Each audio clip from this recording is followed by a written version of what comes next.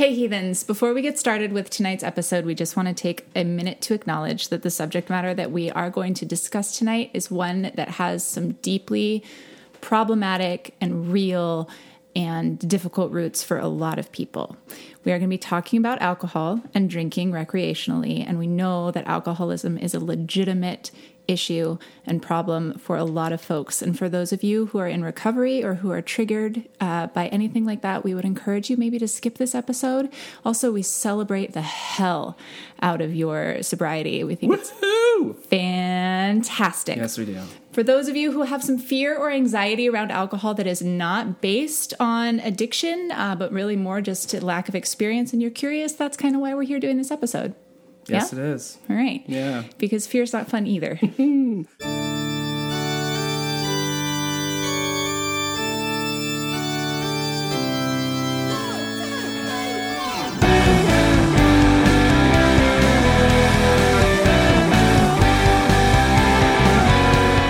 Spiritual Conversations for the Godless. I'm Matthew Blake. And I'm Karen Thurston. Welcome to Heathen.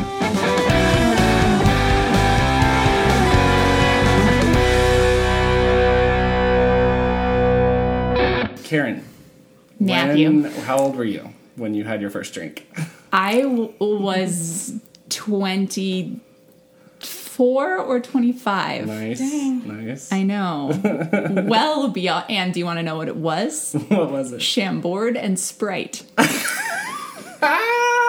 You're welcome for so that. Grown up. I know. That tastes, for the record, like cough syrup. Almost exactly. And I don't recommend it, but that was my gateway. That was my gateway beverage. That's amazing.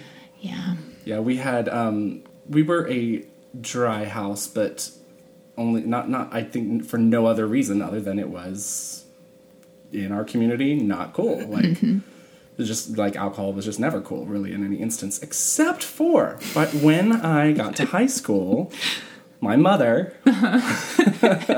lush that she is, took a liking to peach schnapps and orange juice. So we had, not screwdrivers, what are they called? Fuzzy navels. Yeah. Just randomly on a Thursday night, a fuzzy navel. Like, What? A fuzzy nasal. Just one. Yeah. Right. Obviously. Yeah. Like, don't go crazy with the peach schnapps. What's great about this is that peach schnapps is the one alcohol that I have, well, I mean, there are many that I haven't tried, but I've intentionally, like, I won't go near it because when I was in college, I was sober all through college, but I went to parties. I was in theater, so, like, we had parties every night, and peach schnapps was frequently what was vomited all over the parties, and the smell of peach schnapps, Oh, God. like, I can't go anywhere The second near coming it. of peach schnapps. No. Being the only sober person in that scenario sucks. It is not fun. It's not a fun game. So, All right, let's introduce our guest. Hi, guest. Hi. Kristen Cairns. Am I saying your last name right? Yeah. Okay, good. I've known you for so many years, and I don't think I've nobody ever heard it knows. said Yeah, out loud. But I know. Cairns. Yeah. Hi. Hi. Thank you for coming on Heathen. Thanks for having me. This was such a funny, like, last minute. I know. I'm text you. I'm like, hey, do you consider yourself a mixologist? this is how we keep friends. Yeah, we need No explanation I know. at all. right out of the blue. Like, what? We've texted people weirder things, to be fair. Yeah. Oh, we have sex episodes coming on. Those texts are really fun to send. The answer is no. Yeah. So, what I like to do on Heathen is have folks just introduce themselves however, in whatever context you want to be known for the next 90 minutes as we talk. So you can tell however you would like for folks to get to know you. Oh, gosh. So that I'm not speaking on your behalf. I know. That's actually, it's kind of hard. I've been, with this new job, I've been meeting a lot of new people, and that question comes up a lot of like, who are you? And tell a little about yourself. That's a hard question because it sort of depends on what situation you're in, what information you give. But I guess for what's pertinent to this conversation, religion and alcohol, grew up in the church. Both parents are pastors, along with a whole lot of other people in the family. not currently a churchgoer, but am employed at a bar. So, yeah.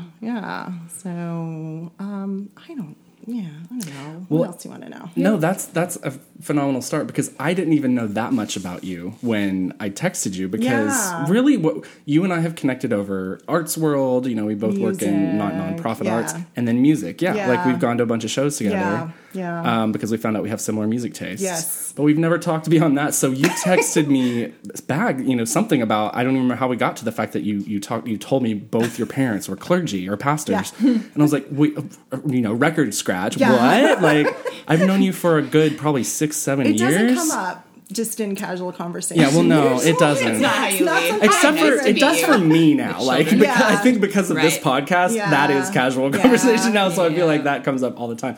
But no, I was like, oh, well then, regardless of how mixologist you consider that yourself. Went out the window right I was there. like, let's talk about that. You're the perfect guest. So, yay, that's exciting. Okay, before we get any further. Yes. This is the episode on alcohol, so, so we're going to have some alcohol. Willow needs to imbibe some... That is right. So we have our... What do you... I don't know what I'm saying or what voice I'm doing. It's weird. So, are you getting nervous about the alcohol? Oh, God, I hope not. We have Jameson. That's what's... We're going to start off with a shot. Do you have anything with a whiskey shot? No, I guess not. Like... what do you mean? I mean, like, with tequila you have a lime. Oh, I just drink mine neat with nothing. Yeah. One of these is but like I am the a other. sipper I'll take of that one since I'm shots. staying I am home. not so much a... Okay, well, we can sip shots. You can do it however you want. I hate shots. Well, here's the thing. I don't ever drink to get drunk. Like, that's not my thing. I don't even drink that much. So I don't want it to, like... I want to taste it. What's the point of... Yeah, okay. Right. Yeah. Well, dang it. I should have brought tumblers then. Not the shot glasses. No, but, we're good. That's fun. It's okay. Well, Wait, can we cheers? Yeah, cheers. Cheers. To heathens. Yay. Here. And to Are we shooting or are we sipping? You do what you're going to do. Well, if you're going to shoot it, I'll shoot it. I'm not I'll do half. I can only ever do half a shot. I'll shoot this. Okay, shoot it. Okay. Okay, I did it in 3. Oh my God, look at you guys. I know. I still have See a little that bit burn? left. I love that burn. I do too. I like whiskey. This is fun. I do too. So far, we're in a realm in which I'm very comfortable. This is good. I feel right at home. If we move to gin, great. If we get to tequila, I'm out. I know nothing. Yep. Woo! All right, that was fun. Oh, I'm gonna pour us some wine now, which is so great. Wine and whiskey. Oh, sounds like a hipster bar. I know, right? Or a country song. That is... Same. Maybe that's the name of this episode. Whiskey and wine. Whiskey and wine. Also sounds maybe like a biblical metaphor somehow. Someone might be fry or... And an Over the Rhine song. Alone. Oh, no. Oh, look. I'm the beef fry as Okay. well. Oh, you've got the... You guys, I'm very left out. No, you're right in the middle. You're cheers. I'm cheers. Well, speaking of cheers. Cheers. Wine. So far, this is a compelling episode. I know, right? Full of glasses clinking. So, yeah, I guess I should have a sip to seal the cheers. Yeah, this is an interesting one because, I mean, we're all at the stage in our lives where alcohol is not really an issue. Right. I think for any of us. We've bridged the great divide. Yeah. But, I definitely remember the time in my life when it was. Like you said, theater. I did theater as well. Mm-hmm. We're all surprised that we're both theater people. Shocking. Everyone's like, wow. Were you in theater, Kristen? Oh, God, yeah. Of course you were. Yeah, well, there it is. Yeah, Where's Micah? There you go. Right. It's like a prerequisite for heathen guests. But yeah, I remember being really self-conscious around drinking, super insecure at bars. Actually, I still do. When I go into bars, I still have the moment of panic where I'm like, I don't know how to, like, I don't know what to order. I don't know what I like. Yeah. So I do usually end up with like a red wine or a red wine. That's pretty much it. Go ahead. No, go. You. I had one drink that solved that for me. What is that anxiety? I like I like gin. I figured out that I like gin because my dad likes gin. So somehow I had a gin and tonic at one point. I was like, It's like I drinking like, a pine I tree. like this. But I love drinking pine trees. Like I'm into it. Yeah, me too. But then I found out what a Tom Collins is, which is essentially just like gin and lemon and powdered sugar and whatever. But a Tom Collins is the name of a drink that sounds legit enough to if you go to a bar and you're like, it's better than I like a vodka soda, which is then I have to join a sorority immediately. No offense, everyone in a sorority who drinks a vodka soda. Just I feel weird about it. But the Tom Collins thing, I just felt like, oh, that sounds like I know what I'm talking about. It sounds fine, and I know I like it. So that was all I ordered for a really long time. Every time I would go to a bar, I'd be like, may I have a Tom Collins, please? I don't sound like a beginner. Great. Yeah. We're done here. But then if I ever had to go beyond that, Right. then I was like, I don't know. That was my one, that was it. That was my one trick. That's how I feel about Whiskey Neat, though. Because, I mean, it's one of my favorites anyway, but it's not girly. Right. In fact, I've had a lot of, people go, oh, you drink like a man. Which what the hell does that mean? Oh, it means not you know a vodka I mean? soda. Yeah. Yeah, like Right. You're not going to catch me Or with a glass of cosmopolitan. rosé or something like that. But I kind of am the same way where I'm a little bit intimidated. But see, this is why, because my son is a legit bartender. Okay. And this is why you find somebody who will that you can go, a bartender that you can go and try things Yes. Right. with. Yes. Because it is a little weird to... Totally. Well, and speaking of the whole bullshit, spectrum of masculine to feminine drinks, because I totally love the fruity stuff. Give me the Mai Tai, Right. the Pina Colada. I guess I do like rum. I guess that's a thing I like. Rum tastes like high school. Or is I guess that's just not my high school. God, if I had to assign rum cake. Rum cake is delicious. yeah. Sorry, continue. No, I'm just trying to, if I had to assign a taste to high school for me. Or I don't think know, it would be peach wine coolers. I think it would be Pizza Hut. Oh, I thought you Mine is Pizza Hut breadsticks. That's totally what I was going to say. Pizza Hut breadsticks, the taste of my childhood. No, we didn't. Peach schnapps. Like I said, that was the closest I came. Gosh, when did I Did even... you freak out the first time that your mom whipped that out? No, I think just because she, Actually, yeah, I do remember us being a little bit like, mother. Yeah. Scandalized. It's out of the norm What of about how you know Jesus, her. mother? Yeah, totally. Yeah. But she also used beer to cook sometimes. Like, she would make beer cheese soup. That's a thing, right? Yeah. I'm Yeah. pretty sure that was a meal that we That had was a growing thing. up. Yeah. So there were times when she had yeah. actually let me, taste the beer when I was super young. I remember that, and I was like, that's awful. I'll never drink, Right. which was probably the reaction she was going for. Yeah. Yeah. To scare me out of it. Yeah. I don't know. I I'm remember done. my grandpa. I have nothing else to say. Someone else take it. My grandpa had this liquor cabinet that is. My sons still have it in their house. Okay, but your grandpa was a pastor as well? Not that grandpa. Oh, okay. This is my dad's grandpa, who was not a pastor. However, his dad was a pastor. Okay. And then my maternal... It skips a generation. On that side. But on the other side, no. It is that. And then there's cousins and things. And then actually we... relative-wise go all the way back to I had a relative who traveled with John Wesley when he was setting up the Methodist Church. So we're in the presence of royalty. No. Church religious royalty. Yeah. But Grandpa used to on holidays and stuff sneak us little... Yeah, we got our matching. I noticed. Sorry, that a while I'm totally interrupting. derailing her story. Hey, we are the Tangent Twins. That's what we do. It's true. Yeah, we got. Sorry, I just pointed out to Karen that Kristen and I have matching tattoos because Kristen took me to get my very first tattoo. So wait, did you really do this together? Yeah, together. That's not Yeah. a coincidence. No, Okay, we did great. this. But that was your first one? This was my first one. Yeah. It's safety pins. How many do you have now? 3. Can we do a tattoo episode? Are tattoos a slippery slope? Yes, please. Are they? Maybe we Because can you don't put record ink on your body. That's in the Yeah. Bible, right? Don't put a permanent mark on your body for That whatever was reason. so fun to record it in the shop while you're getting the tattoo. Because I have two. I have two on deck. I'm ready. That you want to get? Yeah, I'm ready Do to you go. have any? Yeah, I have 3. I have 3. Okay. one is white ink, and I forget that it's there Oh, because yeah. it's really hard to see. Yeah. And then it just... Yeah. Why are you looking at me? No, because I want to ask what that is, but also, I have to focus us back on alcohol. 'Cause I don't know what wine ink is. Coming soon. The tattoo episode. Yeah. So, I'm sorry. So, I can't wait to hear that one. Grandfather, who was not the pastor, Not had the pastor. had an alcohol cabinet. Yes, and would sneak little sips to us, when we were kids, How on the old? holidays. I mean, 8, 10. Oh, dang. Not enough, that yeah. we were, Right. but it was little. And I remember, okay, I'll take a sip because it's something special that I wouldn't have gotten otherwise. And it was sort of the whole forbidden thing. Yeah. But just like it was disgusting. It was like wild turkey and just gross things. Little kid use like yeah. But I love that really cheap plywood cabinet that my uncle made that had Grandpa's alcohol in it is like still around because it makes me think. I have that memory of that. But yeah.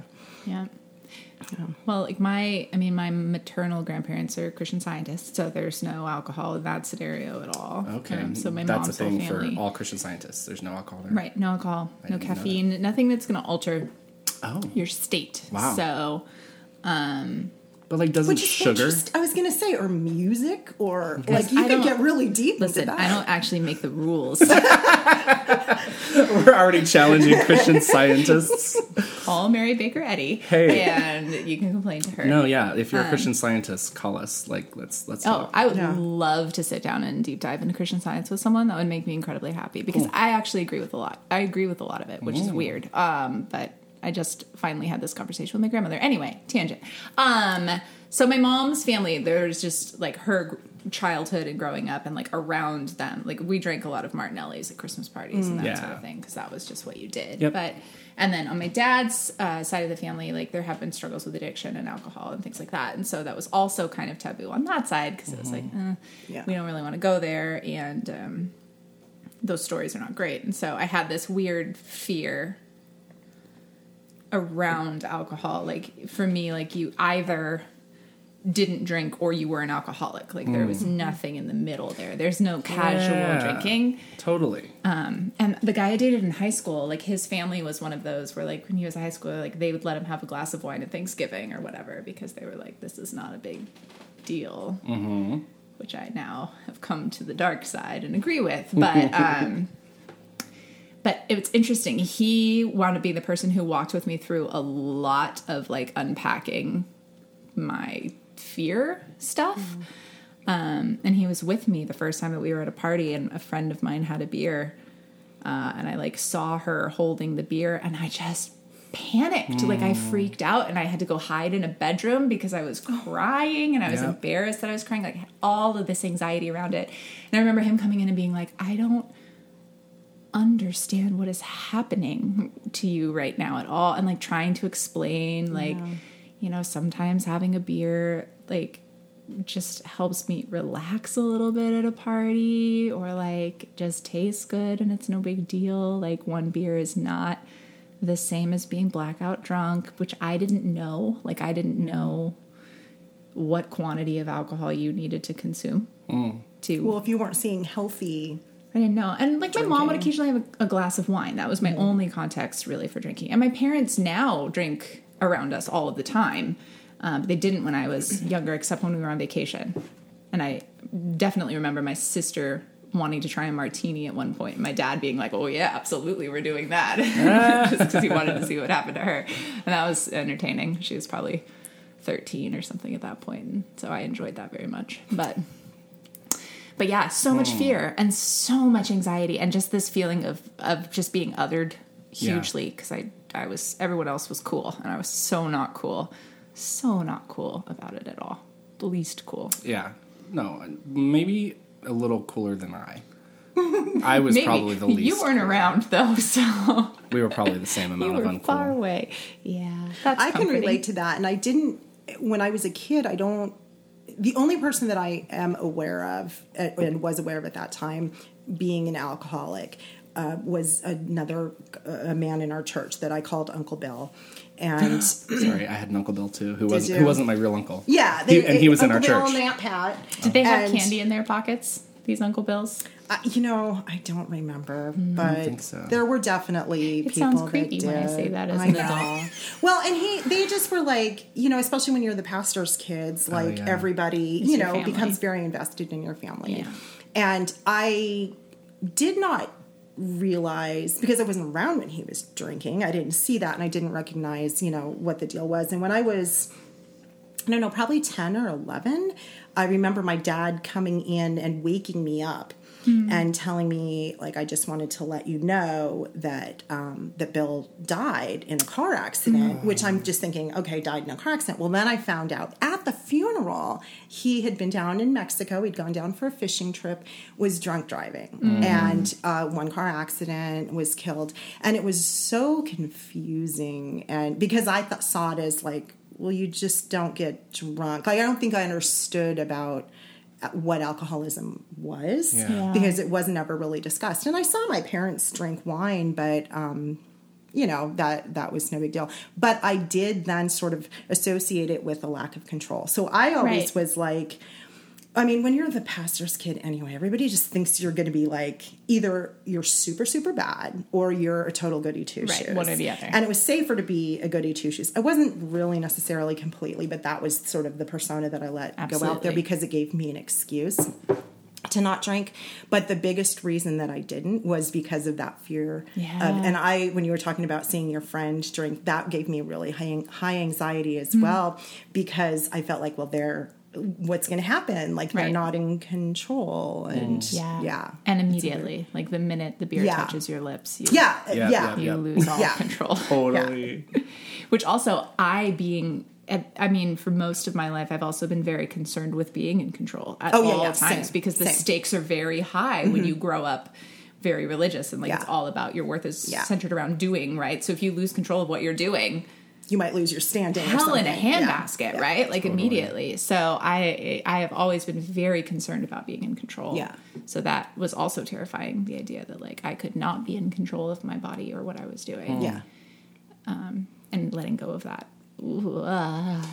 Man, I'm trying to even like remember where my ideas about alcohol were shaped from, because there just was nothing modeled, just nothing. Which sometimes is just as just as effective as not having. If you don't have good modeling, some media and like. I'm sure that there was like what I would have seen probably would have been like the drinking. I'm sure there was like a Full House episode on very very special episode on drinking, like or DJ froze up in the back. DJ probably I remember the one where DJ like over exercised and like didn't eat. Me too. That one like I was shaken.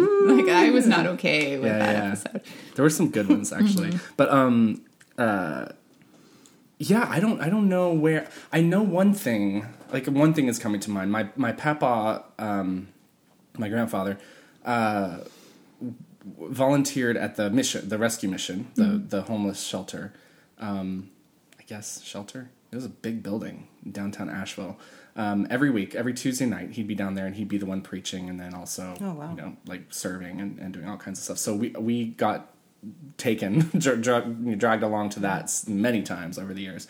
And I do remember him pointing out people and then talking to us afterwards and saying like, this is where you could end up. Like, this is what these people have addictions. Like, these people have, and that, like, that was the reason, really the only reason I think he ever gave for explaining why folks were in this situation that we were seeing on a semi-regular basis with him. So there was definitely some fear, I think, that came from that. But other than that, like nothing was ever modeled for me at all until the schnapps in high school. So So was your perception that they were there because they chose to be, because of decisions they made, not because of an illness or lack of, totally. Absolutely. Yeah, because that's judgment. I mean, I felt judgmental. Like looking back when I realized how judgmental I was to, my friends. Completely. And I didn't know. I had never been taught alcoholism could be a disease. Right. Like that was never a thing. It was always a choice, like you said. So I totally had a lot of judgment around it.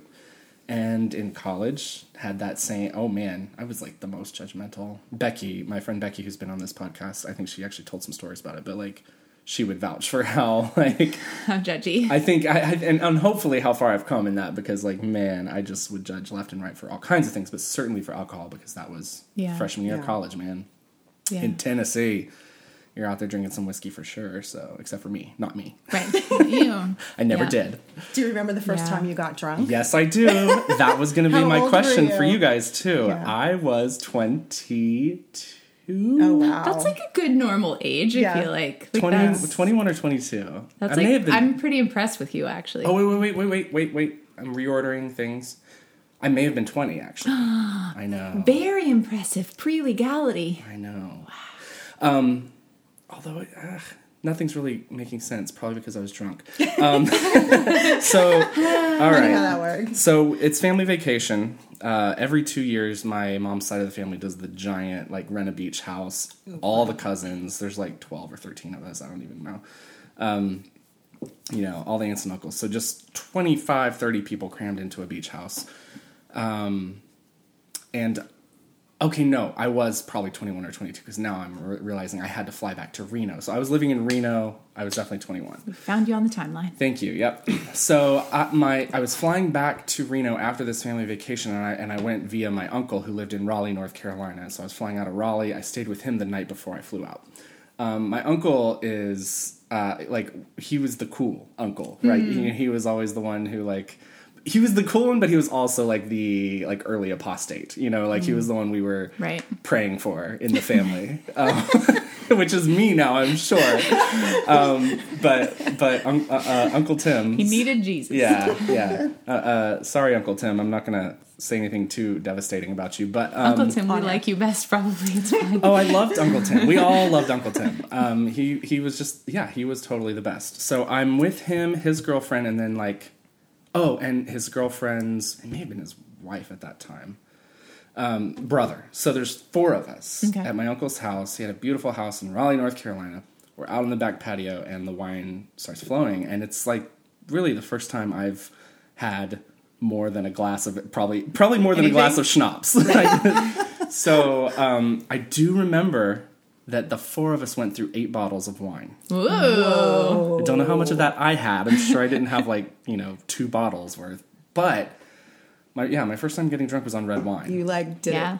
Yeah. Full on. Yeah. And I remember specifically thinking, sitting across the table, it was a table just like this out on the back patio, and thinking, nothing's going on for me. This isn't that bad. I'm just having a really good time. Right. Just super relaxed. Yeah.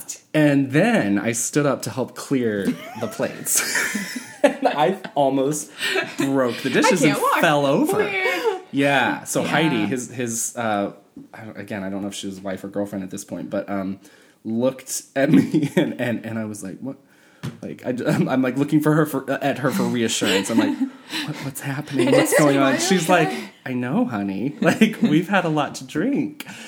And so that was the first time I ever felt it. And man, it scared the crap out of me. Did they recognize that it was your first time? No, overdrinking? I don't think I think I was probably trying to play it cool. Yeah, I totally this is something I do all the time. Have wine at dinner, bottles and bottles of wine. Yeah. So so I may go back and edit this out later.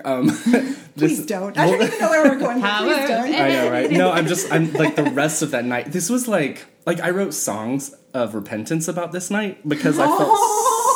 I think that's what this episode needs to end on. You guys. Person, and it's just the best thing. I just love you. It's so funny. Because it didn't end with the alcohol, and this is why for a long time, even after this incident, I associated alcohol with just the worst of the things. I couldn't sleep after everybody went to bed. I couldn't sleep, so I was just kind of wandering around my uncle's house. I found. Sorry, Uncle Tim. I found his porn stash. This was another thing that I had beyond the slow loading AOL images that were they they would load pixel by pixel, you're just waiting for it to get to the good stuff. I had never seen filmed sex before. Yeah. I don't think. Right. I don't think I had. Maybe I had. No, because in college I probably had done some stuff. Anyway, but this was full on produced by a studio porn, and I watched the whole thing. I watched a whole thing of porn in my uncle's living room. I watched an entire porn thing. I watched an entire porn, you guys, in my uncle's living room. One whole porn.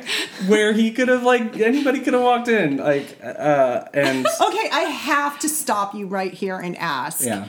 Okay, you're talking wife-girlfriend, so he's clearly straight. Oh, Uncle's straight. So, therefore, the porn must have been as well. The porn was straight. and yet it kept your attention well, for an entire morbid curiosity. Okay, I haven't watched a ton of straight porn in my day. Yeah. Like that was the first, probably the first straight porn I'd ever seen. I was shocked. I was absolutely shocked that my uncle watched this because I was like, there's so much dick in this. Like, it was just everywhere. We know what this really is. Yeah. I mean, and there was even, I remember, let's get into the specifics. Yes. And I remember there was like a tag team with 2 dudes and 1 woman. And I'm like, there's more dick than there is like the other, the girl stuff. Yeah, that's a highly suspicious ratio. Right? For straight porn. It was so bizarre to me. But I watched the whole thing. The next morning, I had to fly back to Reno, Nevada. with a hangover. Cross country with a red wine hangover. Not just a red wine hangover, my first red wine hangover that was probably close to 2 bottles of wine. I was miserable for like 3 days. Yeah. I felt ill about the alcohol. I felt ill about the porn. I just hated myself. Yeah. Forever. Like I said, I wrote songs about it. Plus, that first time you don't know what to do to start to get over that. To make it, no. I didn't know to drink water. Yeah, I did nothing. I knew nothing. Yeah. I just kept that barf bag close to me in my plane seat. It was awful. It was an absolutely terrifying, horrible experience in the aftermath. So for a long time, alcohol was so off limits for me. What's going on, Karen? You have such a face right now. I've never been hungover, so Really? I'm just realizing I don't have context for this. Oh, wow. Yeah, I don't know if I should be shocked or super impressed. Well, okay, there are many factors in play here. Yeah, let's hear. One is the Irish part of me is strong. So okay. I can take a handful of Vicodin and then be fine and function well. It is hard to affect me with substances of any kind. And so especially before I had Fable, I could drink a decent amount and not feel much of anything. After Fable, my tolerance took a nosedive, but again, the control thing is so strong in me that I'm pretty aware of that. So I'm pretty good at being 1 or 2. Plus, if you're the 1 or 2 drink girl, your life is a hell of a lot cheaper. I can nurse 1 glass of wine. I'm actually notorious for nursing 1 glass of wine for hours. And my mom's joke is she will ask me repeatedly, "Are you done with this? Are you done with this? Are you done with this?" Because it takes me so long to drink a drink. Yeah. But I distinctly remember the first time that I even felt tipsy, the first time that I felt alcohol. I was on a cruise ship, which is a great place to drink. Nice. Because everything moves and you're I don't have a clue what's going on actually. What is this? But it was after Noel and I were married, so it's within the last 6 or 7 years. On a cruise ship. Yeah. And I remember getting onto an elevator and being oh, I kind of feel a little fuzzy. I feel fuzzy. Yeah. A fuzzy feeling. Oh, I see. That's what this is. So even in the last couple of years, I've had enough to drink that I can feel it. And that there's that sort of layer of fuzz that comes over the top of a conversation. And you're oh, look, I'm delayed slightly. That's fun and neat. But I still have never been drunk enough that I lose any sort of sense of the timeline or memory or feel sick at all or wake up the next day feeling it in any way, shape, or form. Yeah. So, can you enjoy that that slightly fuzzy feeling? I can, but really only within the last 2 years. Before that, it would have just panicked me because I would have been oh God, God. Lack of control. Not acceptable. I have to maintain. Yeah. Cannot lose control. Yeah. So, now I can, but only in the right circumstances with the right people. Right. Otherwise, then that anxiety kicks right in again. So, yeah. So in that way, I'm still a baby a little bit. So, right on. Yeah. A little exciting. Ground to cover. I know. I've got places to go in life. I haven't tapped out at 35. Or not. Well, exactly. What's funny is I don't have it's not something that I have really intentionally avoided at this point in my life at all. It's just hasn't a combination of factors. It's just never come into play. So yeah. I know. Sorry. All right, Kristen, what about you? Do you remember the first time? I do. Yeah. I was with my on-again, off-again boyfriend, Michael Jackson. Great name. Right. Really? I know a Michael Jackson that's not Michael Jackson, too. Hopefully it's not this. I imagine there are many. I'm sure there are quite a few. This was a Michael Devlin Jackson. I doubt it's the same. I cannot picture you with my Michael Jackson. Like, that just doesn't, it's not going to work. When we were in 8th grade, he was already 6'2". By 10th grade, he was 6'4". This is not the same Michael Jackson. He had kind of this like blonde fro deal until like junior year, and then he cut it all off. But so this is 10th grade? Yeah, this was 10th grade. And we were with some friends of his, and I'm fuzzy on who that was. There were like 2 or 3 other people, and I'm pretty sure they were his friends, not like our friends. Wait, so do you just tell people casually in conversation that you dated Michael Jackson? I do not, but my children do. Yeah, they think it's really funny. Okay, that was I just needed to know. Go ahead. Yeah. And it's amazing how many people go, no. Come on. Right? No. But we were at Crown Point. We had been up at Kate Sessions Park because, you go at night. Yeah. You can overlook all, the city and stuff. And we got run out of there by the cops because they do that because high school students hang out there. And so we went down to Crown Point, and somewhere in that whole evening, somebody pulled out a bag with a bunch of Budweiser in it. And I was like, because the control thing, right. And the I don't really know these people, and I'm a good girl, and good girls don't do these kinds of things, especially with people. Had I just been with Michael, I probably would have been a little bit more comfortable. Sure. But I also didn't want to be the nerdy one or be the I didn't want to embarrass him. I didn't want to embarrass myself. So I'm like, well, forget it. I'm just gonna, drink. I don't even think I had 3 entire beers, but that got me drunk. Mm-hmm. I mean, still at this point, if I drink 3 beers, I'm drunk. Mm-hmm. I just don't drink enough I've never built up a tolerance. But I was really drunk and didn't want to say anything because I didn't know how it was supposed to feel. So I knew I was drunk, but I didn't know how drunk I was. I had nothing to compare it to and I wasn't driving or anything. And honestly, I don't even remember. I remember we were sitting on the grass and drinking and then thinking oh, wow, this grass is kind of moving, and and I knew what was going on, but I don't remember how the rest of the evening went. I mean, I don't think I blacked out or anything. I think it was just insignificant. Right. But it was not a comfortable feeling at all. And I don't remember getting drunk again in high school. That was just not, I would maybe have, 1 drink that I didn't really finish, but I was going to be the one that I presented myself as the person who would babysit the others. Yeah, totally. And it's not that I didn't care about what the others were doing. I did, and the friend my friend from school that I hung out with the most, I will not say her name in case she does hear this, but she is in recovery from drugs and alcohol, and at that point was really a mess. And so it was more about, I can just take care of these other people. Right. And that gave me an excuse not to. But it really was, it was the lack of control. Yeah. And I knew I would get in trouble with my parents, obviously, if that ever, And I don't know how much of that was on it was never presented to me we shouldn't drink because God. That was never church. That was never a thing. It was just, I was supposed to be a good girl. I was supposed to be the one who didn't do things that are forbidden. So, right. But that was not. And then I started having babies so young that I was always either pregnant or breastfeeding or whatever. So there wasn't a lot of drinking for even through my 20s, because I just, when you have young kids, you can't, well, you could, but it would be a terrible idea. Well, and now there's the whole mommy wine culture thing. And that was not a thing. And the other wives that we were military, and the other wives were generally quite a bit older than me. So I never really fit in anyway. So it's not like I had my crew or, and everyone on Facebook. Yeah. It's 5 o'clock somewhere. Yeah, exactly. Mommy needs her wine. Yeah. So it's really only been more, and then, I should mention I was married for 20 years to an alcoholic. So raging alcoholic. So there's that. Yeah.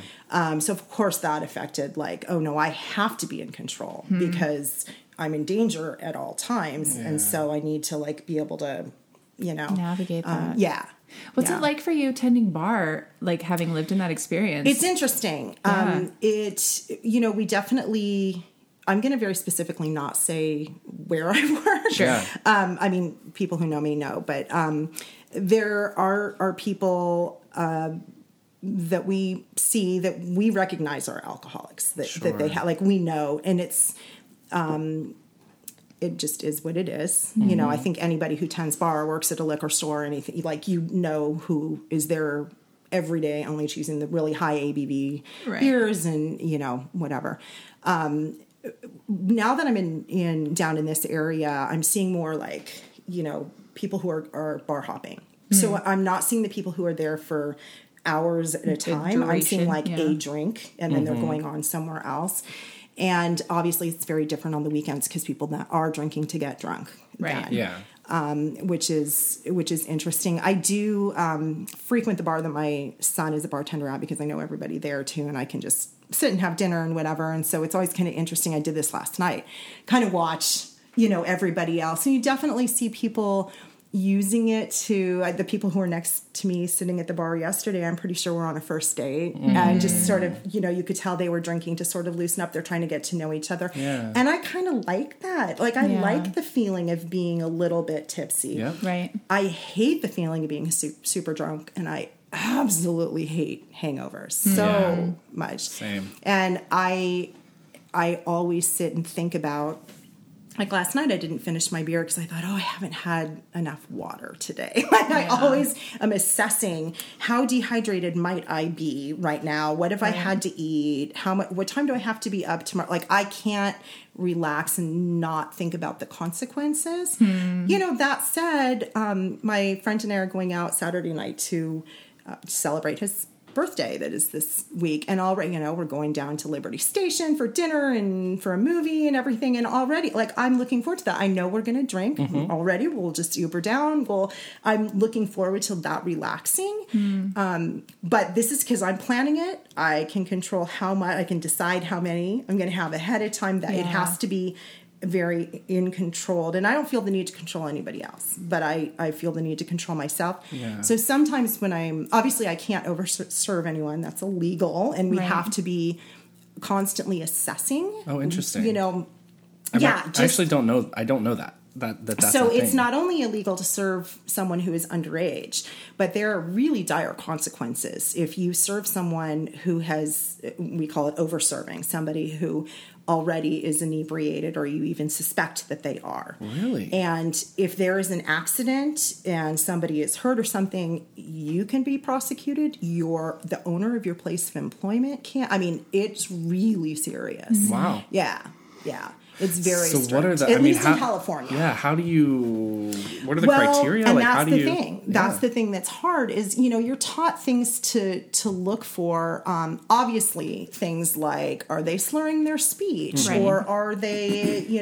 Even that though gets a little weird, because sometimes people will come in and maybe they have a thick accent. English is not their first language or something, and it kind of you're sort of like, accent or tipsy. And that's weird. You have to pay attention to, are they teetering at all when they walk up to you? It's easier if it's a group that's been there for a while and you can sort of see the progression But when people are coming in North Park in this area, they're showing up. You don't know how many bars they've already been at. Totally. And so they might be coming in already drunk, and that happens. They do. On the weekends, we have a door guy, and that's a little bit easier because he's super great, really good at like spotting that kind of stuff. And so he will come up and say, okay, this group that's coming up, don't serve the guy in the plaid shirt. And sometimes people get mad and we just go, hey, we can get prosecuted for this. Right. So it's the way it is. This is so fascinating because I'm thinking of I had a period of my life where I went out specifically with friends, specifically to get drunk.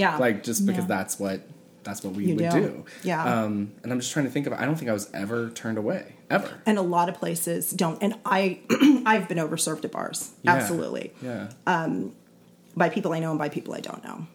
I've also never like gotten ridiculous with my behavior. I don't think. I'm not. Right. I'm not a fighter. I'm verbal, I guess, but Yeah, I've never been in a fight. I've never. I just dance. I just want to dance. In which case, I'd be more likely to keep serving. But you also want to sort of weigh how they're getting around that night as well, right? And people sometimes will share like, oh, we're totally on foot tonight, or we Ubered, and sometimes you see them getting out of an Uber or something, and you still can't overserve them legally, like that. There is no, there's no little byline that like, oh, as long as they're not driving, give them as much as they want. But yeah, there's a lot to take into consideration for sure. Yeah, that's so interesting. I feel like I have a lot of questions for my boyfriend now.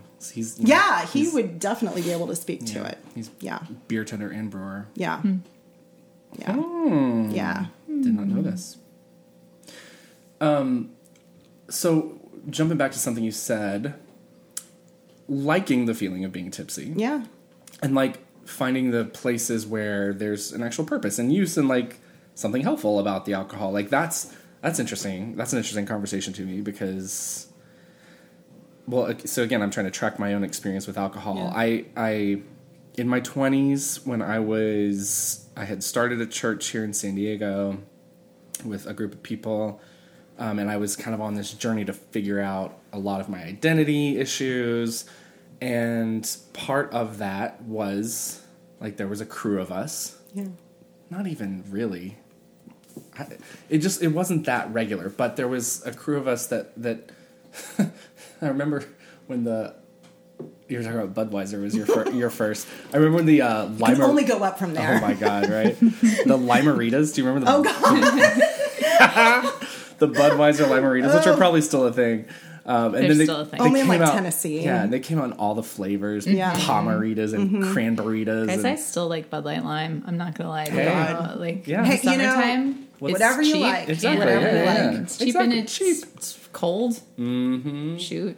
It's like drinking water, so you can drink lots of it. Yeah. It's fine. Yeah. It's hot outside. Whatever. Yeah. So I guess, like, question one, like, is there a place for that specific type of an experience? You're with your crew. It's a Friday night. You want to get drunk. You want to dance, and you want to get drunk. Like that's something that you're out for and after. I mean, I there was a period of my life where that was the thing I did, and I don't know. I don't know that I have strong feelings about it one way or the other. I mean, I just remember I had a lot of fun. I had a lot of fun during those times. Very occasionally, still, I'm like that might be a scenario, like Pride weekend, Like, I was going to say I was trying to think of the last time I was just really shit-faced drunk, and it was Pride. Yeah, it was last Pride. Yeah. It was bad. I mean, I was throwing up by like 5 o'clock that day. Yeah. That did me in. It was fun. The parts I remember were fun. It seems fun. Yeah, but I guess that's miserable. It's kind of like being the beer tender, where you have to kind of assess people. Like you have to do that for yourself at some point. All the time. Yeah, you have to be that grown up for yourself. Well, and that's the reality. Like there are numbing tools in abundance all over the place, right? So like there are addictions that are demonstrably harmful for people that you can point at and say, okay, this is obviously like you are incapacitated, you're trying to drive a vehicle, like these things are bad, we can ban you. But I think the reality is, like, you're either using substances for avoidance and numbing, whether that's alcohol or food or relationship, or like we can come up with any way to numb, right? 100%. Or you're not, and I think that keeping an eye on that balance and having both this... I think it's a combination of having community around you that can help you identify if that's, because I think a lot of times we don't have the self-awareness to really identify when we are numbing. Like that's a pretty tall order. But I think having, just trying to be mindful of the purpose of what you're doing anytime you're avoiding life, right? In one way or the other. That's very fair. Yeah. But at the same time, like... Because I can remember both. I can totally remember the nights when it was just like, it's the weekend, we're 28, like, let's go. We are young. Let's set the world on fire. Yeah, right? Yeah. We are young. You're welcome. That's gonna never leave your head. It's there for life. We can't sing it. We haven't paid for the rights. Oh, I'm in big trouble. I'm always singing things that I know you pay are for. in the background. I'm gonna get us sued. Sorry, everyone. You get like 3 seconds or something, don't Yeah, you? I think you do. I think there's like And I'm a pretty sure that like you can make a case for my terrible like Cinderella singing of something not actually being a fair representation of the Aw, it's song beautiful. I love it. in its own way. Sing it. Sing it, sister. Yeah, there's both. I have instances of both, and I can specifically remember times when I was like, even as something as little as I had a shit day. You know, I had a shit day, and I need to like numb it. I need to get away from it. Versus I can't wait to be with my friends. We're gonna dance. It's just gonna be a night when we're out. Like that's what we're here for. Like that's a very different like setup. Right. I don't know if I have like a moral objection to occasional numbing either. Like I don't know if I feel like it's morally wrong to like have a bad day and be like, whatever, fuck this, I'm gonna go drink tonight. But there's a difference between have a glass of wine at the end of a bad day and like have 3 bottles of wine. Yeah. You know what I mean? So. Yeah, well, and I think chronic numbing then becomes like you can also like binge on mac and cheese for a weekend and like live to tell the tale. But then if you get to like chronic binging on only eating mac and cheese, then you start to go, this is my vice too, because we're the same person. Are you watching me? I just know things. I just know them.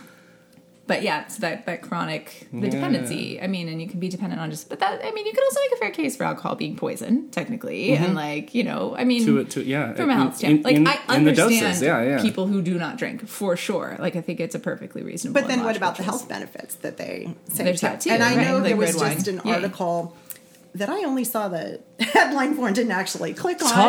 Talk about it like you know it.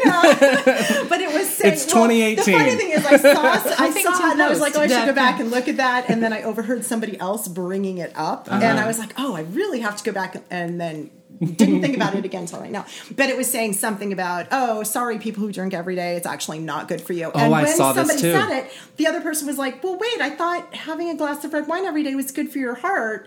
And I just kind of at that point went, I'm going to stick with that. Right. Not that I have a glass of wine every day, because I really don't. I drink maybe once or maybe twice a week. Yeah. But, you know, right now anyway.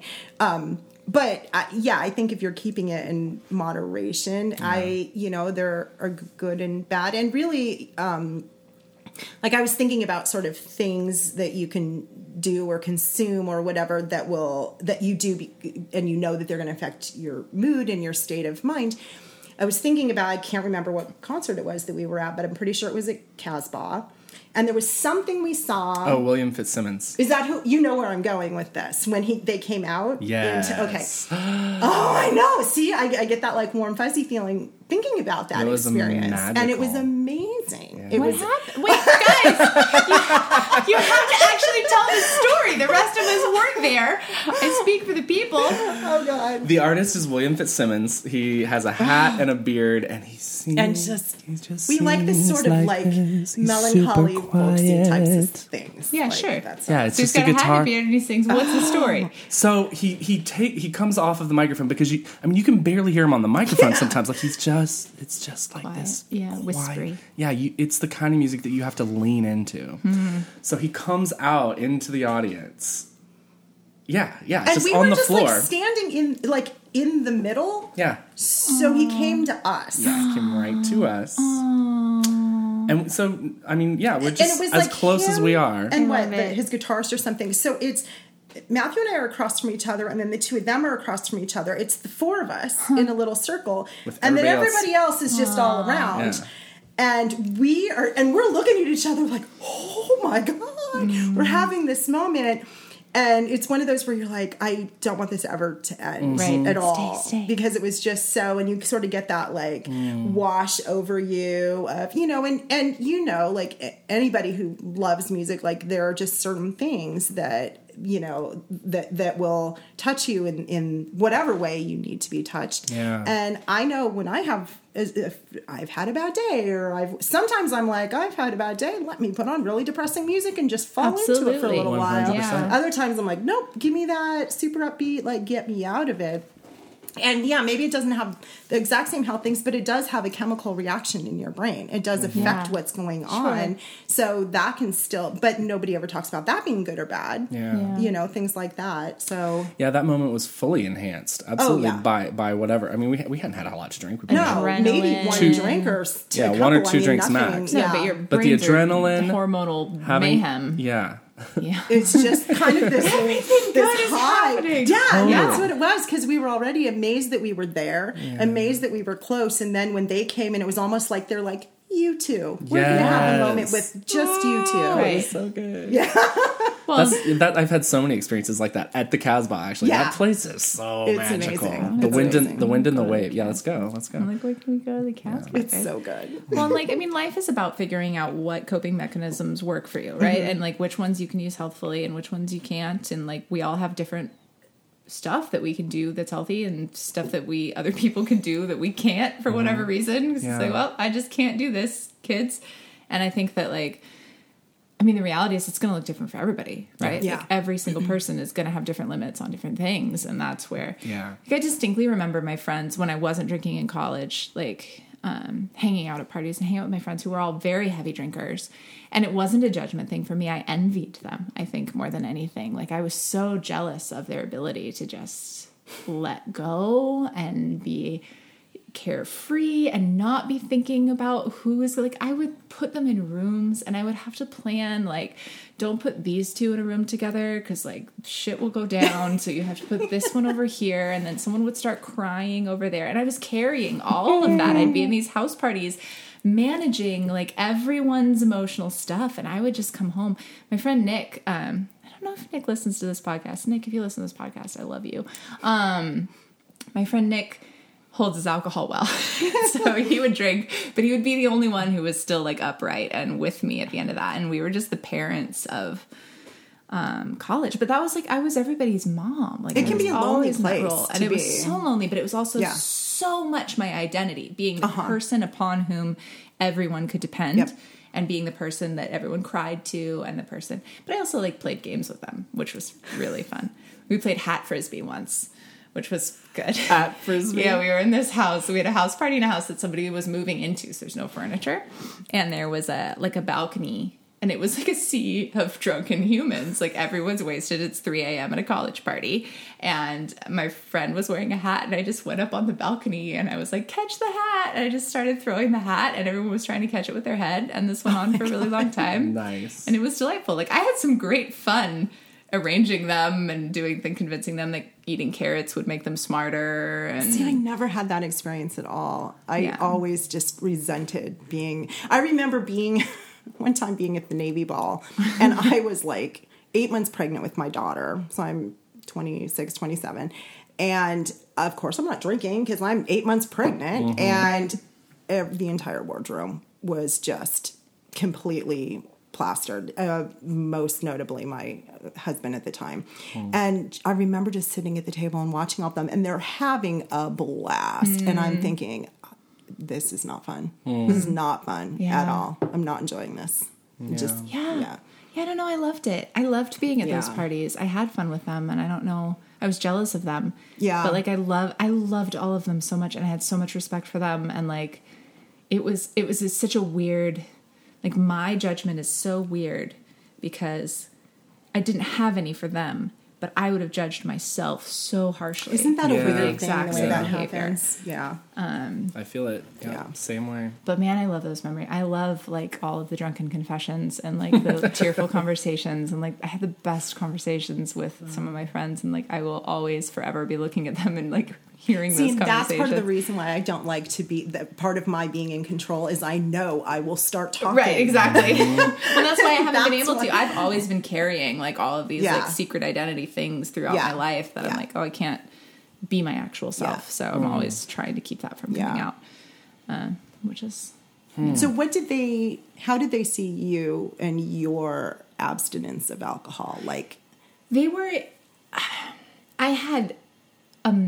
I've been blessed throughout my life with these periods of magical groups of friends. And this was one of those, just like they loved me, and no one ever gave me a hard time. There was never a moment of peer pressure. There was never any teasing. Like they just Like, oh, you don't? Great.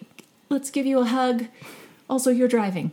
Come on, let's go, you know? And it was just like, that was my role. Yeah. And I never felt like an outsider except for my own jealousy of their ability to like just be cool.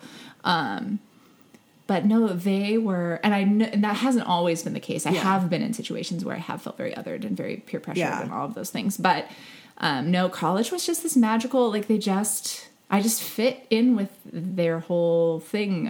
They just let me fit in and be there and be the stone cold sober one who was cleaning up and putting everybody in rooms. Like that was just what I did. And I think it was probably useful. Like it was probably a nice like insurance policy to know that I was there and like picking up breakfast sandwiches. Oh, that's nice. Yeah, but it was great. I mean, being needed as the two part of me on the Enneagram, like that feeling of being needed is that's a big identity piece for me. So in a way, that was a place where I knew I could thrive because I knew how to be helpful and I knew how to take care of people. And like, I'm all about that. I will show up for that all day long. Yes. Let me be the caretaker of everyone. Yeah. I don't have peer pressure stories either. Yeah. But I wonder if it's because, if we're going with the Enneagram, I wonder if it's because I'm an 8 and peer pressure just does not work on me. It just generally is not a thing. That's why you're never going to watch Doctor Who. Except for Catherine Tate. I want to see Catherine Tate. Yeah, she is going to be the Chambord Sprite of Doctor Who. Chambord Sprite. Yeah, well, so reeling it back from, the full blackout drunk type of drinking, I absolutely love, and from, I would say, the majority of Heathen episodes, like, there's been a glass of wine involved. Like, I love that looseness. I love that it absolutely that it contributes. I feel like it contributes. Right. Yeah, it's a part of the experience. Yep. Making things easier, making things so. Now, like, I'm 36 now, and am I? No, I'm 35. I'm still only 35, you guys. I turned 36 this month. When's your birthday? I'm not saying on the podcast. Why? Because it's not a thing. That's weird. What are they going to do? It's Google definitely you? a thing. No, I'm not. You were born. He's not even here. I don't like to. I celebrate my birthday with my close friends. That's just what I do. I'm not like a big old. Anyway, one year I was actually, this involved alcohol. I'm sorry, I have a hair in my mouth. I can't find it. I just keep feeling it. So when I turned 29, yes, the world was supposed to end on my birthday. Oh, do you remember Harold Camping? Remember that dude? Figure out when your birthday is. Oh, you're right. Yeah. Oh, it's May 21st. All right. So, fuck it. The world was going to end on May 21st, whatever the year was when I turned 29. I'm not good at math. So that was also the year that Britney Spears' Dance Until the World Ends was a big hit. So my best friend Joshua, who's been on this podcast, and I threw a Dance Until the World Ends party because literally the world is ending tonight. Perfection. It's my last year of my 20s. I'm gonna go out with a bang. So I dressed up as I don't really know how to describe it. It was like a kind of a pimp without a gender, or a pimp with both genders, maybe. Like I had tights on and fishnet stuff, but also Are there pictures of this somewhere? Yeah, there are. I think they should go on. They were not. They've never been posted. We need to start doing a show notes. Right? No, I definitely think. Yeah, they've never. I will show you guys after this episode's over, but they've never been posted. And then Joshua dressed up as Britney. Also great. And we went around the town. We totally did the North Park bar crawl. Yeah. Started at West Coast, and man, that was a good night. We did dance and the world did not end. Shocker. I know. We asked every bar we went to, will you please play Britney Spears' Dance Until It's My Birthday? Will you please play this song? Did any of them? Oh, they all did. Oh, yeah. You come in dressed like Britney and wearing fishnet and eyeliner. I will do it for you now if you come in. You got to come in on Sundays. I'm trying to figure out how we can justify this as an episode, actually. I feel like we completely can. Just like it'll be the anti-modesty episode. Like we can just dress sluttily and go about town. Yeah. It's perfect. Oh, it was fun. I don't know why I'm telling this story, but it was fun. What was I saying before that? Anything of significance? Before it was your birthday. Anything of import? What were you talking about? Before it was your birthday, you were talking about you're 35. So I'm talking about just how alcohol, we've talked about the light buzz, the leaning into the good feel. Now there is something I found, it's weird. My anxiety has transitioned as I've gotten older, and I still have it, but it's now in these it's mostly in social settings where I don't care. It's weird because like I don't care about fitting in. It's not, my anxiety doesn't stem from what you might think it does when you're in a social setting with people. I actually don't know why. I don't know why I feel very anxious, but I do know that I will go to the alcohol to take the edge off. Right, totally. And it's usually just really large groups. My roommates, Lord love them. I love my roommates. They both listen to this podcast. Hi guys. Hey. They like a good house party and a house party that's goes until the wee hours. And those have become for me kind of I dread them. Yeah. The last one I actually completely skipped out. I went to the movies. I literally snuck in this back door and snuck into my bedroom when the party was still going on because I just couldn't. I just had so much anxiety around it. Yeah. So when I do find myself in settings like that now, I will 100% rely on the alcohol to get me through it. Yeah. I don't know what I think about that now. See, to me, that is super taboo for me personally. I don't have any judgment about anybody else engaging in that. And I'm sure a lot of it comes from, being such a codependent to an alcoholic husband for such a long time, sort of seeing that and being constantly angry and resentful about why are you not looking at the consequences of your actions and all of that, and then trying to really sort of drill that into my children because there's the whole biological component and do they have that gene and could that happen. I had a lot of anxiety about them starting to drink. Nobody seems to be exhibiting any sort of, proclivity to any sort of addiction, thank God. But, you're always on watch for it. But it made me super aware. So when I'm talking about the, assessing where I am physically, what's my hydration level, what's my food level, all of those things, that all factors into it. But one of the big things, too, is the emotional part of it. And is that, am I doing this because I've planned this and I want to go celebrate and I want to have fun and I want to be a little bit relaxed? Or am I doing this because, out of frustration because I've had a really bad day? And if that's the case, I absolutely can't do it. Even if I know that it would help me relax, I have a self-imposed sort of ban on it. And it isn't I wish I could, but I can't. Oh, but I can't. I just flat out can't. I just cannot because it feels so slippery slope to me. Even though I'm well aware that I'm the person who I know I had a glass of wine somewhere. I, won't finish it because I've left it somewhere. And I've been to a lot of AA meetings, trying to support him, who he still, even after 3 stints in rehab, is not sober.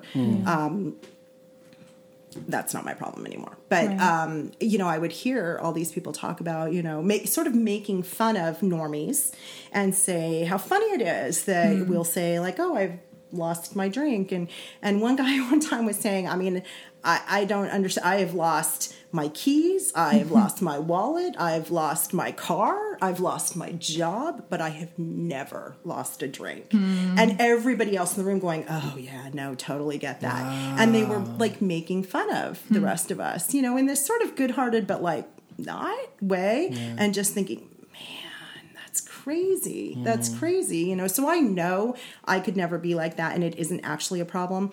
And even if I have a drink at the end of a bad day, that's not going to then create a problem. Right. That's isn't going to happen for me. But I just can't get past it. It's a wall I can't get past. And for a long time I thought, I need to deal with this. And it's no, it's okay. it's okay to have that be a rule. Yeah. And just be like, there's Right. nothing to be gained Yeah. really from, from like learning to get drunk when I've had a rough time. Like Right. that's, it's kind of a weird thing though. Right. No, I totally get that. Like, But I do think it comes back to like the whole being a good girl thing. Yeah, a lot completely. of it Yeah. comes to that. when I feel kind of in the almost between those two things, because I have a lot of that where like I check in with myself all the time. Like, do I need this? Am I needing it? Do I feel like I need it? Am I feel like I, because of, the histories that do exist in my family and my hyper awareness of that and the good girl thing, all of those things.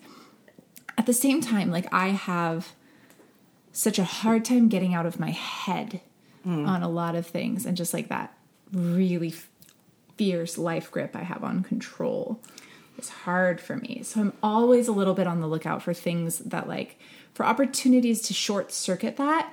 And I'm curious about like what I've been playing with a little bit is like alcohol as sort of just that loose feeling, just to short circuit that just the first time, because a lot of times it's just that first bit of anxiety into the unknown, because there are all these things that I just have not done in life. And a lot of times it's just getting over that first hump and what it's done. So alcohol has been helpful for me in that, and just taking the edge off of that like crippling part of my anxiety and being like, okay, let's get past this ridiculous fear that you've been holding. And then the next time I don't need the alcohol to get past the fear. Yeah. And I think that like, I would like to get to that place. Yeah. I mean, maybe. I mean, only if that, like for me, that's been helpful, but mostly because my problem with not being able to get out of my head is much bigger in my life than my problem with alcohol. So like that is significantly more, crippling in my life. So have you found, like, what have you learned about yourself after using the alcohol for that, in that first moment? Like, then what happens the rest of the night? Like, that I'm like full of shit mostly. Like, honestly. Really? Well, yeah. Well, just the that's really cool. The stuff I have anxiety the stuff I have anxiety about is silly. And I know that. And that's the thing. Like, I think I have there are a lot of things that I am afraid of that I know on an intellectual level that all of my fear is completely unwarranted and very silly. And that if I would just shut up and stop worrying about it and stop being so obsessed with whatever I'm afraid of, looking stupid or whatever my thing is that I'm putting on myself at that time, that it's no big deal. And I know that because I'm good at tackling fear. I don't like fear. I don't like feeling afraid, and I'm not afraid of much. I'm afraid of weird things, but I'm not afraid of a lot of normal things. Yeah. Like I'll jump out of airplanes all day long, whatever. Like I have all that kind of stuff. I want to get to that place. Let's do it. No, like I don't have. I'm very like take a microphone with you, record it for the podcast. Yeah, anytime. I'm very high risk oriented. Like I like it. I'm a thrill seeking, high adrenaline kind of a person. Yeah. That's fun for me. Put me on a roller coaster. But these little things that I have the hang-ups about, I just have to get past them. So like, it's good. Because a lot of times, like just one time, like if I drink a little bit and then sing karaoke is one of these. There you go. Karaoke gives me crippling anxiety. Yeah. For reasons same. that Seriously? make zero sense. Weird, right? It's weird. No, you know why it is? It's because people who are actually like decent at singing, there's a hell of a lot of pressure on karaoke all of a sudden. Like it's harder. Karaoke is great if you're either incredibly great. Like if you can get up and be Kelly Clarkson singing a Kelly Clarkson song, great. Or if you're really bad, then that's charming and everybody likes you because you're like, oh, she's charming and terrible. Brave she is for getting and brave. But we're like all on your side. It's like Cameron Diaz and My Best Friend's Wedding, where she gets up and sings and everybody's just like, oh my God, we love you because you're terrible. But if you're just like, if you're in the middle at all, then it's just kind of boring and no one cares. And you're just like, why am I here? Which has been my, and I'm not like a big, like do a whole thing karaoke person. At least I haven't been. So like my challenge has been to get a little tipsy and then do karaoke and to do it in a silly way. Like I conned my friend Brian into doing a Britney Spears song with me, and that like we did Hit Me Baby One More Time, and that was perfect. Because like that is a duet with my folksy singer friend Brian was just perfect. It was perfect, and that was a safe thing to do. But then like now, even sober, karaoke is not so scary for me because I know like I've got that risk reward thing built up in my head where, like, I've done it enough times and I haven't died, you know? Like, I've done it and it's gone relatively well. So, like, I know what will happen. Yeah. I've tried it out a few times. I have an idea of, like, because it's the unknown that is really the thing that I'm afraid of. It's just that I don't know what's going to happen in this scenario. So once I've got a few under my belt. And honestly, how is it any different than, like, okay, let me pop half a Valium? Right, well, it's not. You know what I mean? Yeah, like, it's basically the same effect. Right. Totally. Yeah. Yeah. Or caffeine to get me started at work in the morning. Yeah. Yeah. Yeah. So since you said you don't really ever get, like, drunk to the point that you're having a hangover or anything. Not yet. Maybe next year. Right? So when that sort of thing happens, whether you have a hangover or not, but just, you know, when you get to that point that you're like, oh, wow, I'm really damn drunk right now. Yeah.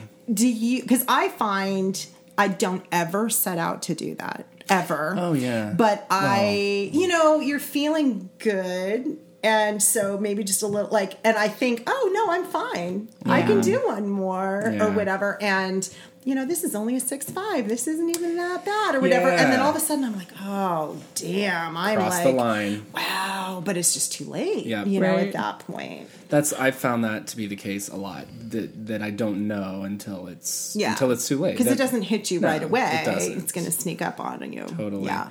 And I'm not, like I said, peer pressure's not a huge thing for me. I will. Yeah. If somebody buys a round of shots and I decide I don't want it, I feel no qualms. I'm like, sorry, you spent the money. I didn't ask for this. Yeah. Like, Whoops. Yeah. Bye. Yeah. So that's not the thing either. But yeah, there'll just be, like I said, there have been times when I've gone out specifically because I'm like, tonight's the night. You know, we're On. tonight's gonna be. Sorry. Nope, you can't sing the songs.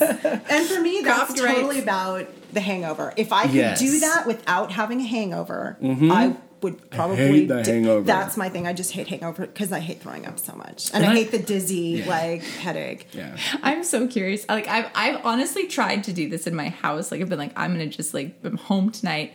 Fable's not with me. I'm gonna just, like, drink a bottle of wine by myself just to see how it feels. This is a safe place. Not fun. I can do it. And, like, I just never quite get there. Like, I work with people who are a lot younger who party a lot and are frequently nursing hangovers and talk about how miserable they are. And in my mind, I'm like, well, then why the hell are you doing And for some people, it's not the giant turnoff they that just it is. go, whatever. It's like fun enough, right? But I can't enjoy it enough because I just know. Yeah, that's like the defining problem in my life, not being able to enjoy things because I'm thinking about what will happen tomorrow. Me too, and I am a chronic overthinker. Yeah, it's the worst. And there's it's a double-edged sword. Like there's part of that that's actually really great. You stay alive and like you stay. And then the part where you don't do things. Where you miss out.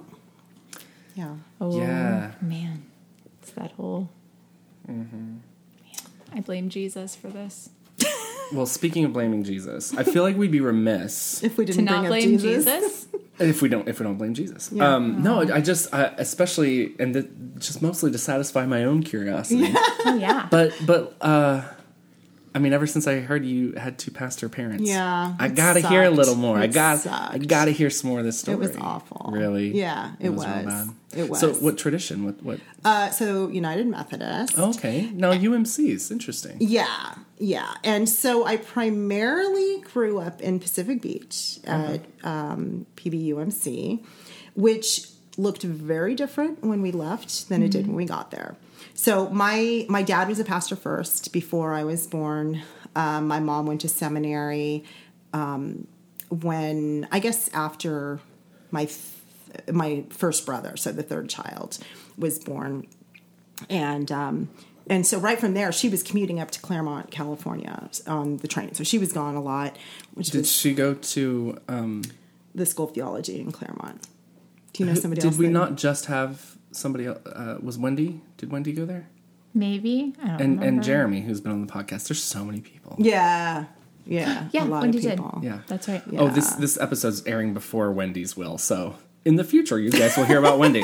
Timelines are fun. I think that, so my mom obviously had grown up with a father who was a pretty prominent pastor, and I think, I don't know. I don't know the reasons that my parents became pastors. I don't, which sounds very odd to say, quite frankly, but I never talked about it with my mom, and she has since died. My dad, I remember at one point I was asking him, like, how did you end up? And he goes, he was in high school trying to figure out what he wanted to do, what direction he should go for college. And my grandma, his mom, said, well, what do you like to do? And he said, well, I like to hang out at church. He was very involved in the youth group and stuff. And so he thought, well, that's a respectable job. I'll become a pastor. So it's not like, some big calling, right?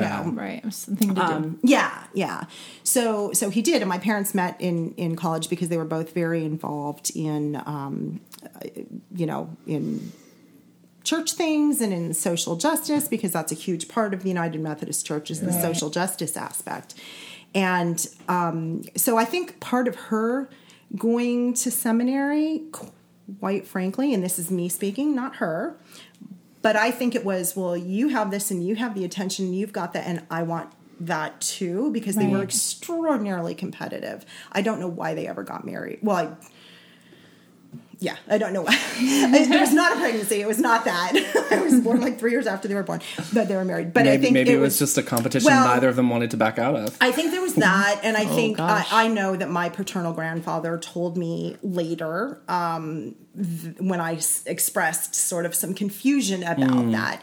And he sort of looked at my grandma and chuckled and said, should we tell her? And I went, thinking, oh my God, I would have had an older sibling. No, that was not it at all. It was, he came home from conference one year, because there's annual conference at Redlands every year, and said, I met someone and she's a pastor's daughter and she's involved. She fit the pastor's wife deal.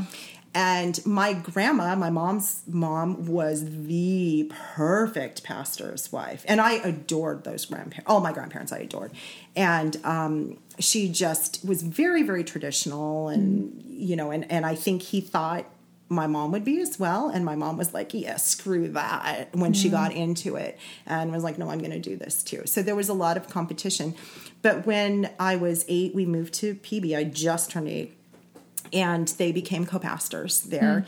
And I don't remember exactly what the church was like other than just old and dated at that point. And it was an older congregation. And my mom was always very, very big into equality and into inclusion. And that was not a thing at that point in the church, in our experience of church. And so it became the gay church. Like that was the safe place. And it still is. If you go there now, it is it's amazing. It's great. And so I'm very, very proud of my mom. I have a lot of issues with my mom.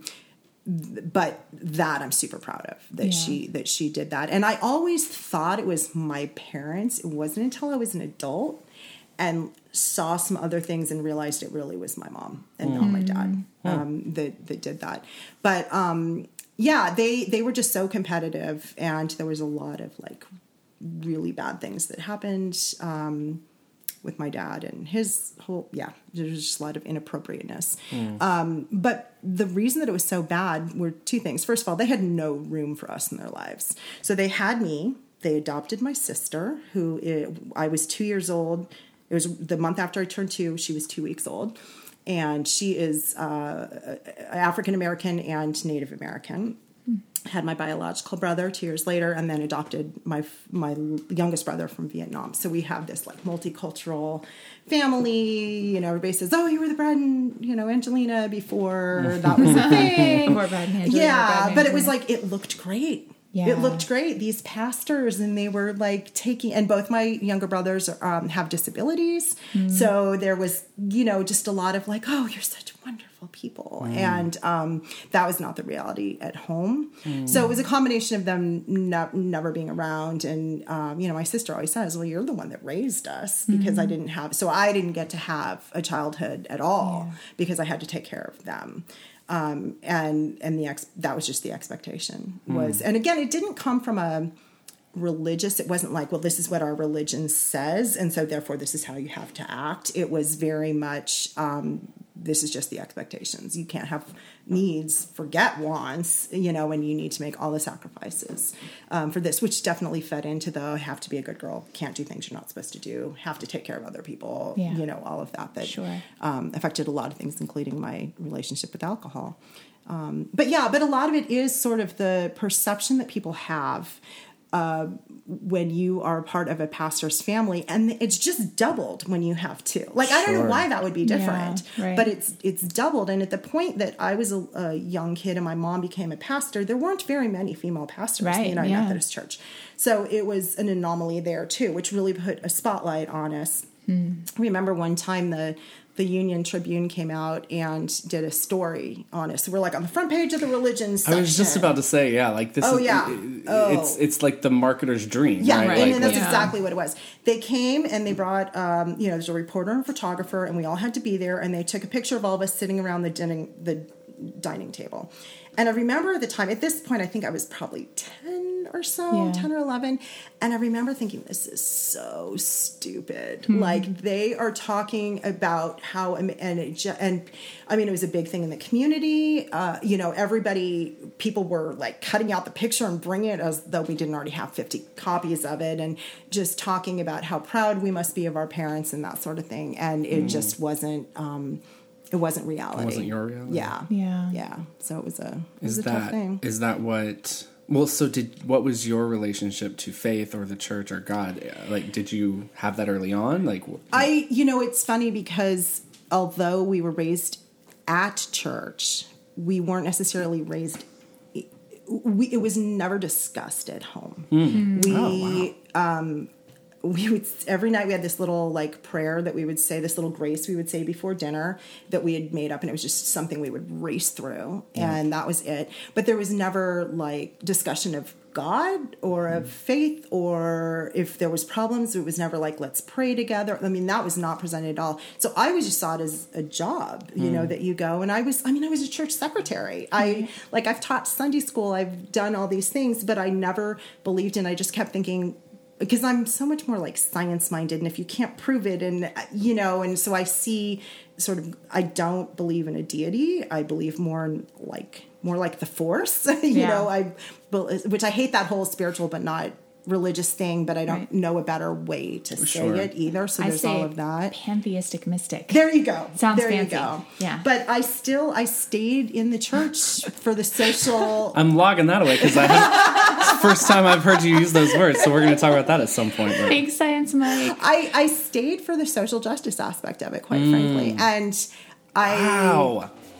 Because I don't know. It was just my identity, and I knew that there were other ways I could do it, but I didn't know how else, and I needed the community, especially because I was in such a bad situation. And when you're moving constantly, the first thing I would do is find a church family because I needed that support, and so I looked at it from that. But I first left the United Methodist Church because of their stance on homosexuality, because they. While there are a lot of inclusive churches, and there is a whole group of people that are really fighting to change the doctrines of the church, the official rules are still, we're against it. You can't, Is it really? Yeah. And so I went... So, I worked for UMC Church in St. Louis. Oh, it was a UMC church, wasn't it? And the first thing I said, because I knew nothing about the Methodists when I went to apply for this job, so the first thing I said when I walked in was like, to save all of us time, just so y'all know. Yeah, here's the deal. I think that was what sealed the deal for why I got the job. And there are, I know gay pastors, there's pastors, and I know a lot of people who are pastors who are really actively fighting. I actually think there's going to be a split in the church over it.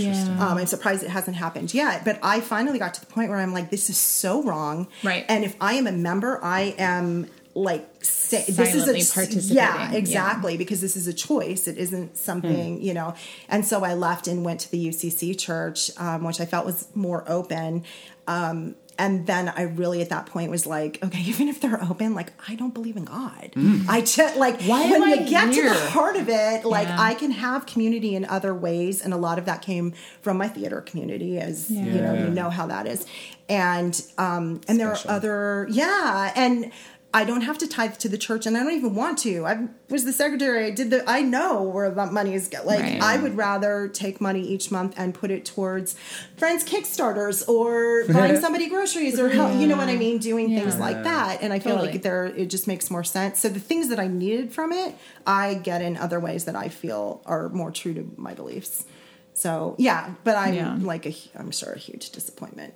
But you know what? Whatevs. Yeah, no, this is your life. Yeah. This is your life. Yeah. I love that. I love your incredibly succinct, like, to the point. That's great. Here's my deconstruction. Boom. That was like the most efficient use of time on the Heathen podcast in the history of the Heathen podcast. It's not we should get you a trophy. Talk about. There's a lot of.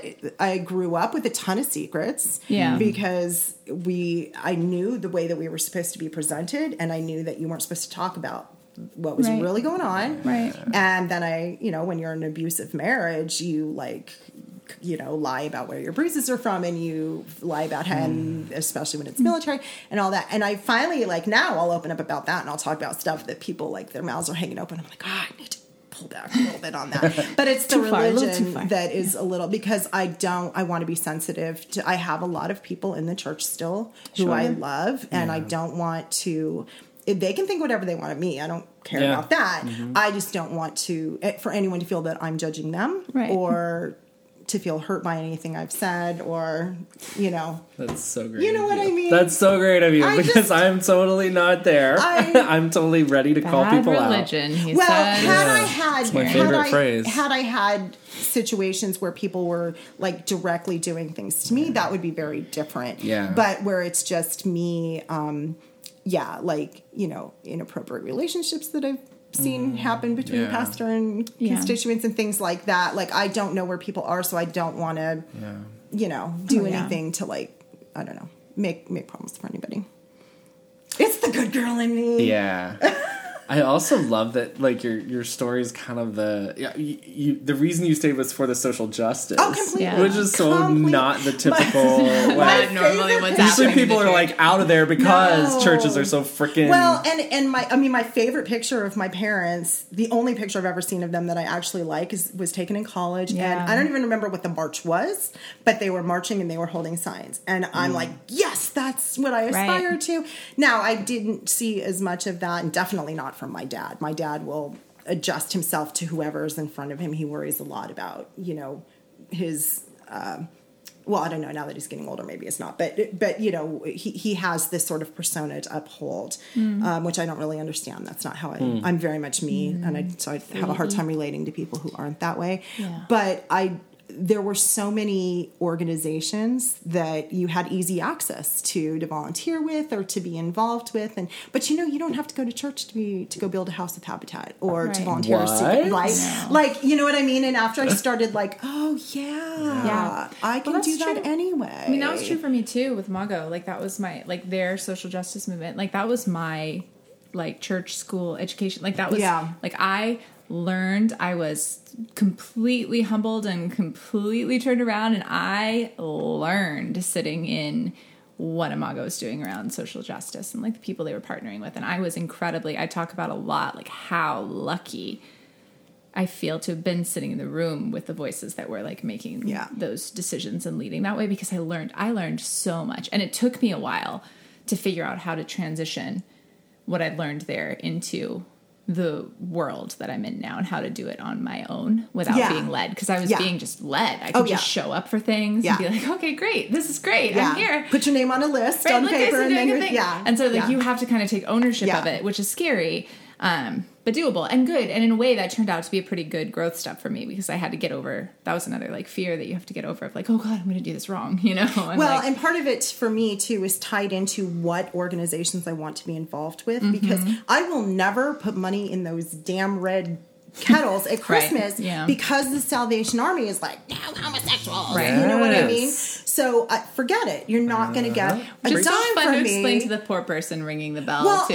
But you know what? Whatever. They don't care. They're just you know what I mean? Yeah. So I felt like I needed to be more responsible to my own beliefs and my own morals, and that meant I'm not eating Chick-fil-A. I'm not. I know, and they're so damn good. I didn't for 3 years. I just can't. And then I read an article I read an article that, again, it could be completely that was like, wine is good for you, and you were like, Chick-fil-A. No, it was an article by, it was in a gay publication, and it was by a gay author who went and like actually got to know Truett Cathy, who's the, the president or founder or whatever. Yeah. And according to this article, they pulled back on they stopped giving to the reparative therapy bullshit, the conversion therapy stuff. Right. Which is why, I mean, I'd been through that. Yeah, so that's why yeah. I had to as well. Yeah. But also, I'm a Southern boy. I know, and they're so good. God damn it. Draw the line. I always say, if I'm somewhere and someone else buys it and gives it to me, I'll eat it because it's not my money. Right. I'll buy it for you. I know, and I have gay friends who will do it and are like, oh my God, it's just a chicken sandwich. Just eat it. Yeah. But it just, I get really hung up on my good morals. And it's not that I'm judging anyone else. 100% good for you. But and I couldn't reconcile my morals with church. And then when I realized, okay, this isn't even like, oh, let me go to the mountains and be with God. No, I don't think there is a God. And maybe there is. Maybe I'm wrong. But that's not something I've ever been able to connect with. Mm-hmm. And so, then what am I doing in church? Yeah. There are other ways to be, Right. that people talk about how the most Christian people they know aren't Christians. Yeah, totally. I mean, and that's kind of, I want to be that. Like, that's what I want people to say that about me. Yeah. But then at the same time, Matthew's more Christian. It's never going to happen. And that's the thing. It's like, that means you're Jesus-y. Yeah. That's by definition what that means. And I'm not Jesus-y. So don't call me Christian, I don't know.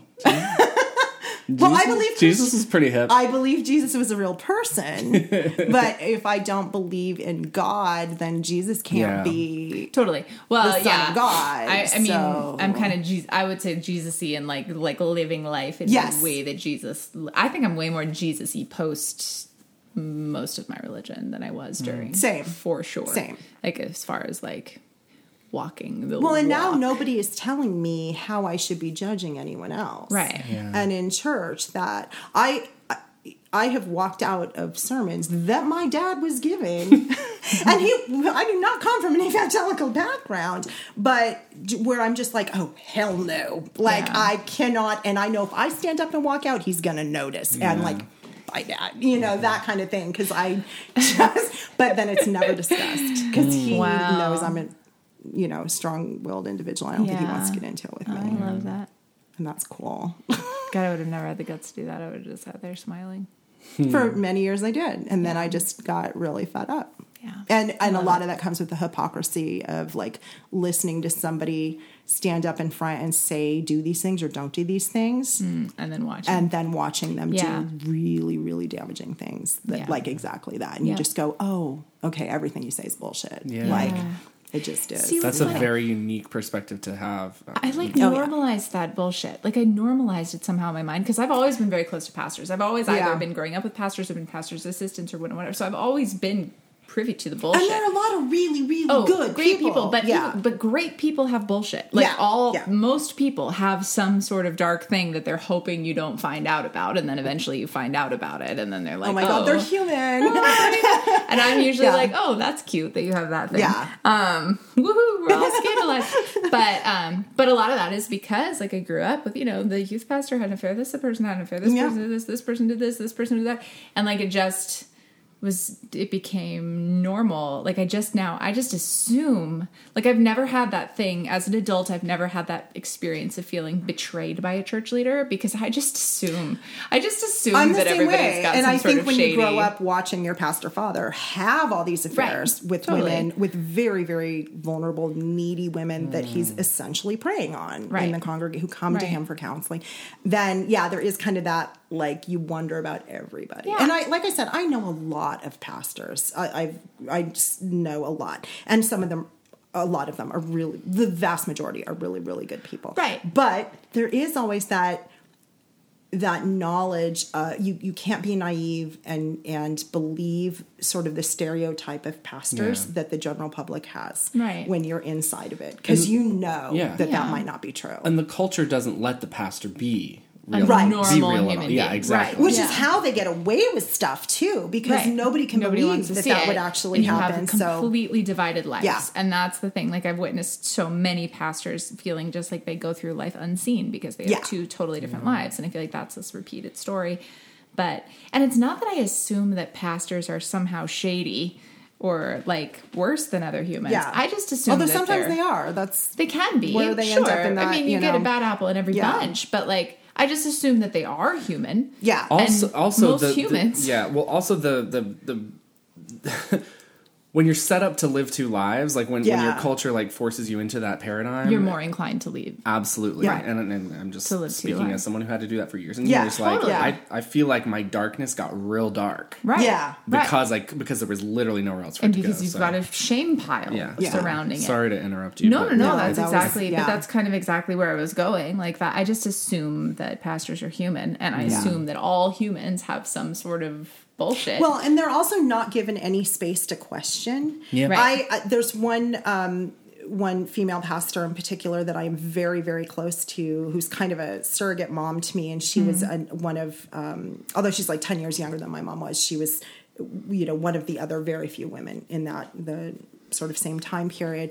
And she is retired, but, we've had a lot of conversation about this. And she's like, I am more and more thinking there isn't a God either. There isn't a deity, that it is more, about sort of the vibrations that everyone puts out and it all connects together. And I think about it like if you have chia seeds and you get them wet and they get that gel, it's kind of like that. God it's is like the chia gel. You know what I mean? That it's more of like, or like the Force. I love the fucking metaphors we come up with on this podcast.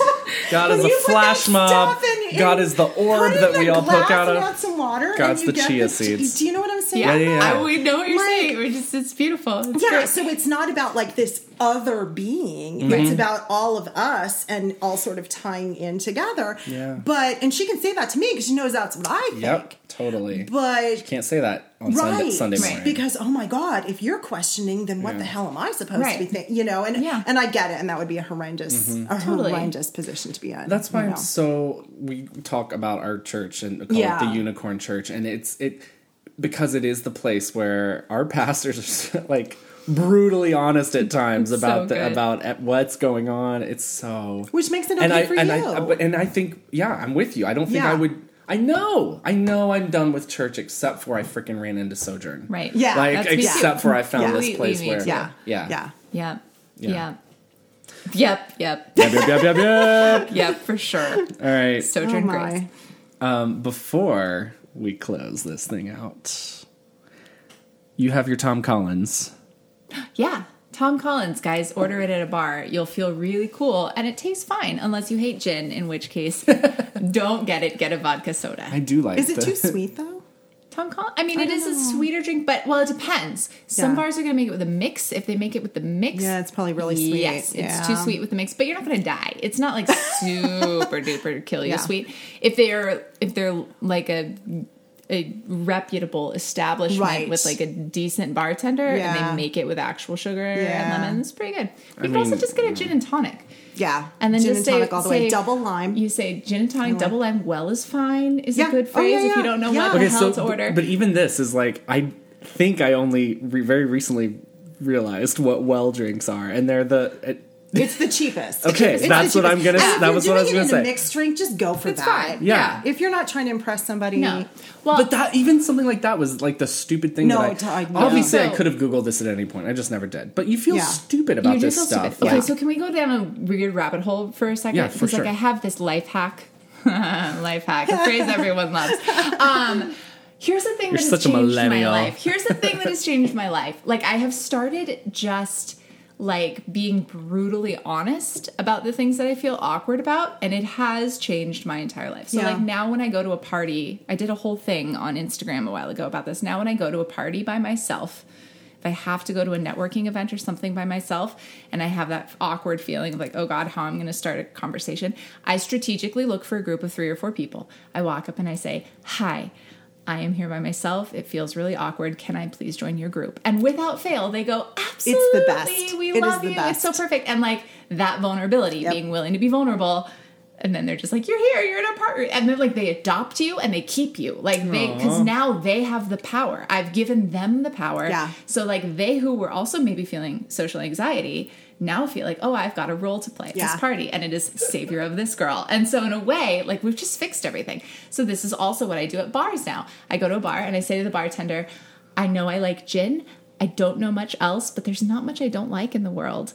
What do you think? Well, and to be honest, as somebody who works behind a bar, like that happens all the damn time. It's normal, People right? come in and go, so I only drink like Modelo or whatever it is, right. you know, or they don't drink beer at all and they have no idea. And and they're always embarrassed. We hear it all day long. It's normal. It's fine. We're not judging you. We don't care. And that's we your will job. help you. It's and your that's job the thing to is know. you're trained to then, you know. And it gives us a chance to interact. And honestly, if someone asks a question and I help them, they're usually going to tip me just a little bit more. Yeah, right. So it's fine. And it lets you do your job. Yeah. It lets you jump in. in. Don't feel bad about asking. No, I sold wedding dresses for years, and I never once expected anyone to come in and like know everything about wedding dresses and be like, I know exactly. I was like, no, that's my thing is to know exactly what you want. Yeah. Like I love it when people are like, well, I don't really know. I'm like, honey, I've got you. Yeah. No problem. So I highly encourage people. Tom Collins, That's do a great it. drink. Yeah. But I also highly encourage people to just go in and be like, I don't know what I like, but I know that I like Sprite, you know? and just see what happens. I've gotten most of the best drinks in my life just by saying, I don't know, give me something. Well, they might give you something you wouldn't have even thought of. In didn't a even million know years. of, I didn't know I like old fashions. Yes, until, old fashion's great. They're so great, and I did not know. Yeah. So Just ask. You're good. Okay. I was gonna ask for like I wanted like my drink. I like what should be my drink? Like you've got. Do you like could do sweeter old but I have to fashioned. figure it out. I do like sweeter. Yeah. Have you had an old fashioned? Yes, I've had an old Because fashioned. that sounds cool. Have you had a lemon drop martini? My stepmom makes a great lemon drop martini. Sounds Which is a little delightful. because it's I sugar love on the lemon. edge. Do you like gin? so Because it's you a should little. try a Tom Collins. You might like I'm it. gonna try the Tom Collins. Plus, good. there's a Rent So reference in there, so you Yes. Yes, right. there is. Tom. Yeah. Yeah. Tom Collins. Well, Kristen Cairns. Thank you so Pronounced much. correctly. It I almost right? sounds like you said both of our names, but you didn't. But kind of. Kristen People call me Karen Cairns. on the regular. They I'm sure. get very confused. Love it. Yeah. Whatever. Thank you for doing this with us. So much. This was fun. It's been fantastic. I feel like we learned things. Don't send this to my dad. Nope. Well, we can. No, it's fine. It can be wherever. He's hidden from most of my. We can bleep. I keep him on the down. We can also bleep out your name every time I say it. Anonymous guest. We'll call you Tom Collins. Friends call me Cal. Tom Collins. Thanks for listening to Heathen. We're here every week. And in the meantime, if you miss us, you can find us in the following ways. Follow at Heathen Podcast on Facebook, Twitter, and Instagram. Send us an email at askheathen@gmail.com, especially if you have feedback or ideas for future episodes. Leave us a review on iTunes or wherever you get your podcasts, and that helps other people find Heathen. And if you'd like to contribute to this community for people who need a soft place to land as they move away from bad religion, you can support Heathen on Patreon at patreon.com/Heathen Podcast. Well, thank you for your support with exclusive bonus content, which you know is going to be frickin' awesome. Wherever you find yourself in this space of godless spirituality, Spiritual godlessness, or anywhere in between, you're not alone. we're glad you're here. Here's to the heathens.